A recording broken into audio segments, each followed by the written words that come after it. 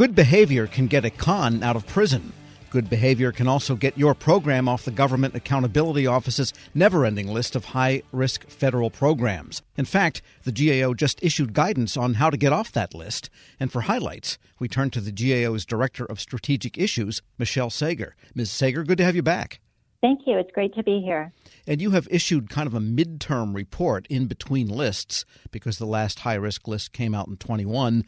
Next year, there's another one. But this report is basically a how-to guide to get a program off the list if it's on there now, correct? That's right. This report is a little bit different, and it responds to some of the questions that we regularly receive at congressional hearings. Just given the number of areas on the list, there's currently 37 areas on the high-risk list. And one of the questions that the Comptroller General in particular frequently receives at congressional hearings is, can areas ever be removed from the list? So this report is intended to be a guide to go into detail about what it takes for agencies to show progress and potentially be removed from the list. And then it also provides a dozen case studies showing areas where areas have been removed from the list or they have narrowed in scope over time. And between the 19 and 21 lists, some programs did escape the list. What are a couple of those that were case histories for this current report? In this current report, we go into detail on 12 specific areas, and then we also provide the full list of areas on the high-risk list. Last year was one of our regular reports that we issue when there is a new Congress. And in that report, one of the things that we talked about are areas that had shown progress, and we did remove an area from the list and detailed that in our 2021 report. That was Department of Defense Support Infrastructure Management. And among other things, DoD had shown how they more efficiently used military installation space and reduced their infrastructure footprint and use of leases. And that, in turn, saved millions of dollars and improved the use of installation agreements that then reduced base support costs. Right, and I guess that points up the fact that the high-risk list can refer to several risks. One is purely financial, but the other type of risk is to the mission delivery itself. True? That's correct. So in terms of why this matters, you pointed out one of the key reasons, and that is because the potential exists for saving billions of dollars. And one of the things we highlight in this current report is that we have, in the last 16 fiscal years, been able to document saving more than $600 billion in financial benefits. And that is, of course, important. But in addition to that, showing progress on these high-risk areas also improves services for the public. And it can enhance the ability to achieve agency missions. And importantly, also restore trust in government. Got it. So you took the 12 areas that had made it off of the list and made a composite on the best practices that they exhibited, and that constitutes this latest, I guess you could call it, advice issued from GAO? So these 12 areas are illustrative examples, understanding that if you're an agency official and you're trying to determine what it is that you need to do, these 12 examples that we selected were areas that had been removed from the list, as well as areas that had narrowed in scope. And it also included some areas that have been on the list since it was established in 1990, but have shown significant progress. And which programs have been on the list since 1990? How many of those? So the ones that we highlight in this report, there's 6 areas that have been on the list since 1990, but they've shown significant progress, and the report goes into detail. And those include, I'll just rattle them off for you, Department of Defense Weapons System Acquisition, Department of Energy Contract Management for the National Nuclear Security Agency and Office of Environmental Management, Enforcement of Tax Laws, Medicare Program and Improper Payments, NASA Acquisition Management, and then finally Pension Benefit Guaranty Corporation Insurance Program. And those are illustrative of areas that are really complex challenges for the federal government, and that explains why they've remained on the list. We're speaking with Michelle Sager. She's Director of Strategic Issues at the Government Accountability Office. And then give us the highlights of the advice that you are issuing here for agencies that want to get off the high-risk list. And I just want to begin by pointing out it's not only the program manager's responsibility here, is it? That's correct. What we detail in this report is the 5 practices that agencies can consider as they're trying to make progress and show that they are moving forward on these areas. And the first of those is leadership commitment. And that can be leadership commitment through the agency officials, but also working with OMB and working with Congress. So that's really critical. And then in addition to leadership commitment, there are 5 other key practices, and that includes capacity in terms of people and resources, having an action plan in place that can define the root causes and solutions, monitoring, and showing demonstrated progress. So leadership commitment, capacity, action plan, monitoring, and demonstrated progress. Those are the areas that we use as we're assessing the areas on the high-risk list. And then we also provide examples of how agencies have taken action in response to those practices as they have made that forward progress over time. It strikes me that those practices, if followed from the beginning of a program, could keep it off the list in the first place. And the one I'm thinking of is the SBA Pandemic Relief Loans Program, which everyone kind of expected would be trouble. And even though there was an oversight and a accountability plan built into the law, it still has to be executed on by people. And so now it's on the high-risk list, and bits and pieces of reports of terrible fraud and abuse of that program are starting to trickle in. So that is an area that we added in 2021, emergency loans for small business. Another area we added last year was national efforts to prevent, respond to, and recover from drug misuse. And so you're right, having a plan in place, particularly as new programs come into fruition about how you're going to pull together, whether it's a task force or working with Congress or working with OMB in your budget justifications, what that plan is going to be at the top, but also thinking about what it would take. Do you have the people in place? How much would it take in terms of funding? Do you have the internal controls that need to exist? And then establishing that action plan. What's your plan? How are you going to manage the project? What are your milestones? And then how do you know if you've actually made progress? And monitoring along the way to demonstrate that progress. And in launching a program or planning a program or reauthorizing a program, whatever the case might be, is it ever possible to discern some type of ratio to the dollars or some portion of the dollars expended in a program that should be devoted to these issues of monitoring, oversight, measurement, metrics, and ensuring the outcomes you want?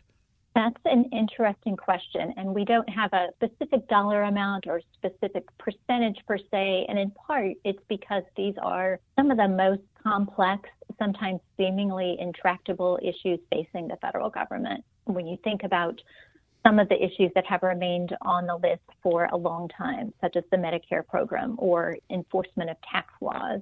Those are topics that are critically important to the operation of the federal government, critically important to citizens, to the general public, and how that looks at a particular agency really depends on the specific program. So it's difficult to quantify exactly how much of a program or an agency's resources should be devoted in that way. Getting back to the most recent report here then on how to get off the list, basically, we'll call it that, a handbook, if you will. Who should read it?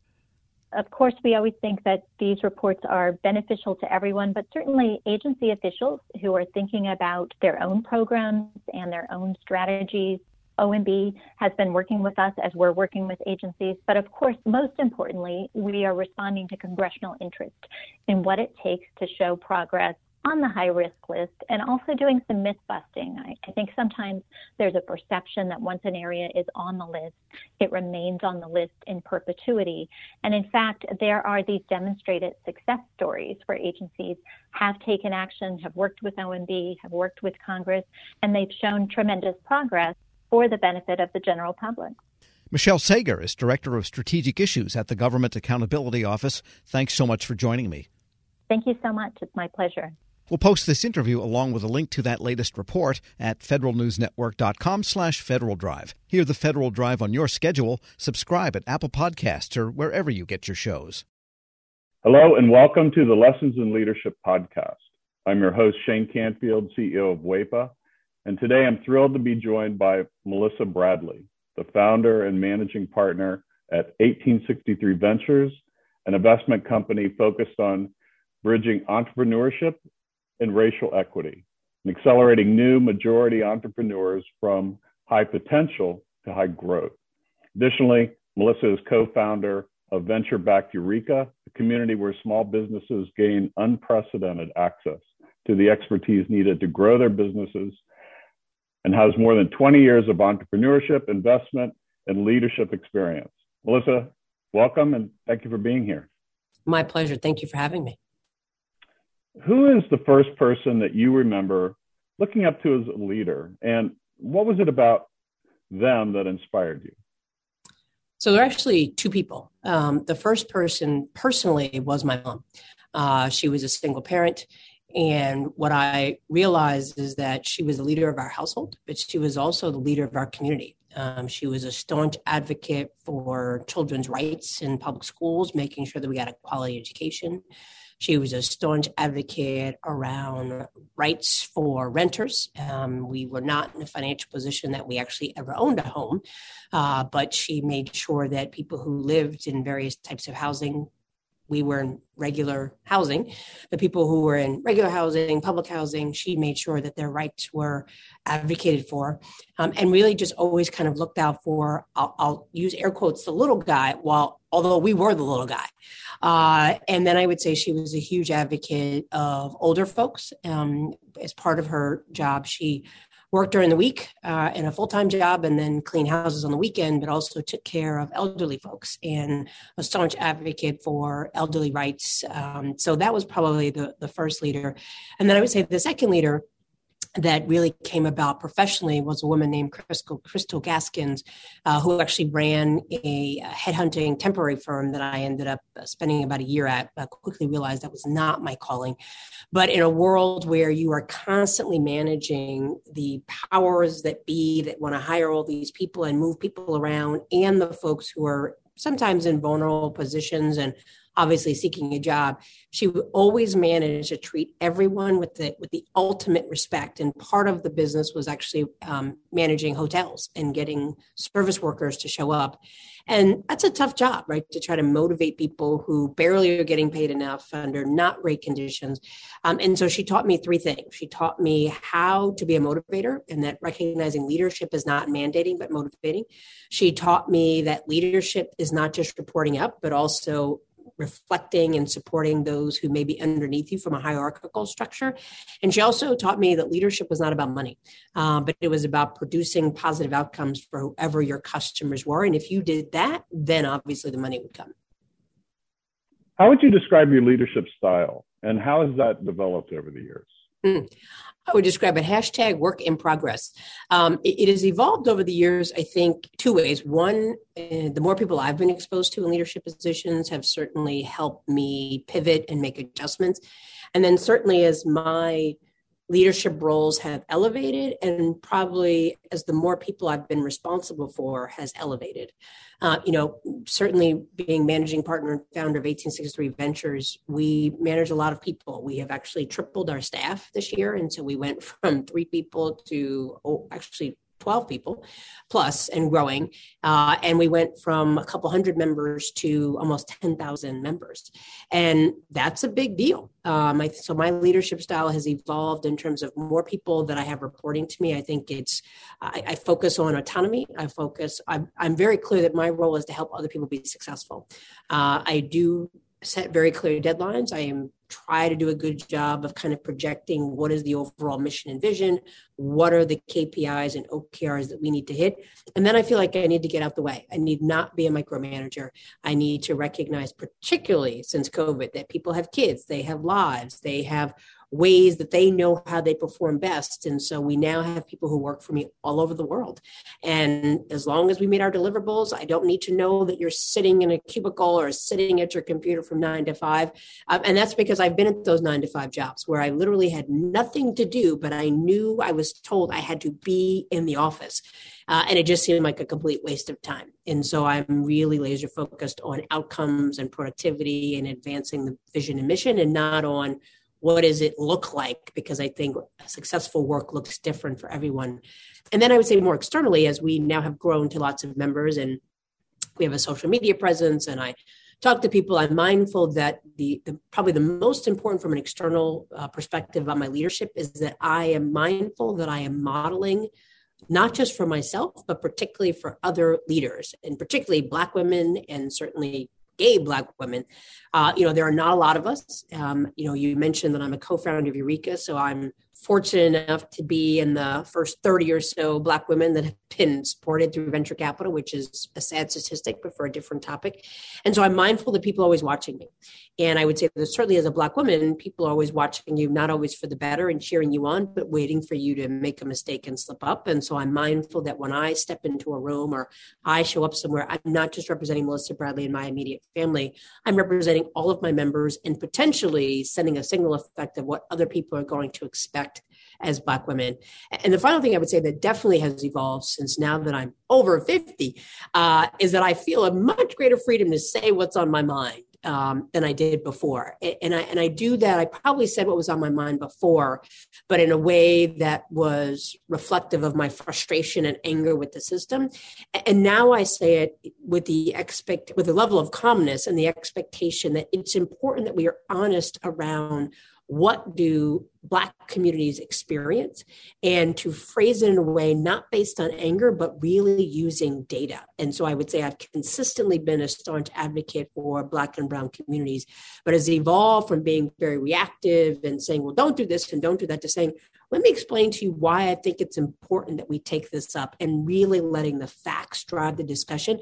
Some of that probably comes from the fact that I've worked in 2 presidential administrations, and we all know that just goes back and forth and oftentimes based on rhetoric and not fact. And having 6 kids in a world of social media, I think there's something, the art of conversation based on facts and data has devolved to opinions and pundits. And I think that's a challenge around leadership, because your job is not, in my mind, to convince people, but to inform people and allow them to make decisions for themselves. I saw you on a post with a Washington Post interview, and you were amazing. And it's interesting to listen to you describe what you just said, because I could see all of that reflected in how you responded there. And make one other quick comment about, as a company grows, WEPA is growing as well. And you are so spot on. We have, as leaders, we have to let go and trust those people that work for us and empower them to do their job, and then let them roll. And that's not always easy. When you think about something that brings out the best in us, it usually involves helping someone else. By donating plasma at a Grifols Center, you can help save millions of lives and show your good side to the world. You'll join thousands of people who donate safely each week, so patients get the plasma-derived medicines they rely on. And you'll be rewarded up to $1,000 your first month. Learn more at grifolsplasma.com. Grab a 30-day free trial of Live by Live Plus, and you'll get unlimited skips, commercial-free music, and all of the podcasts and live streaming events you can handle. Visit livexlive.com/podcast1 to learn more and start your free trial.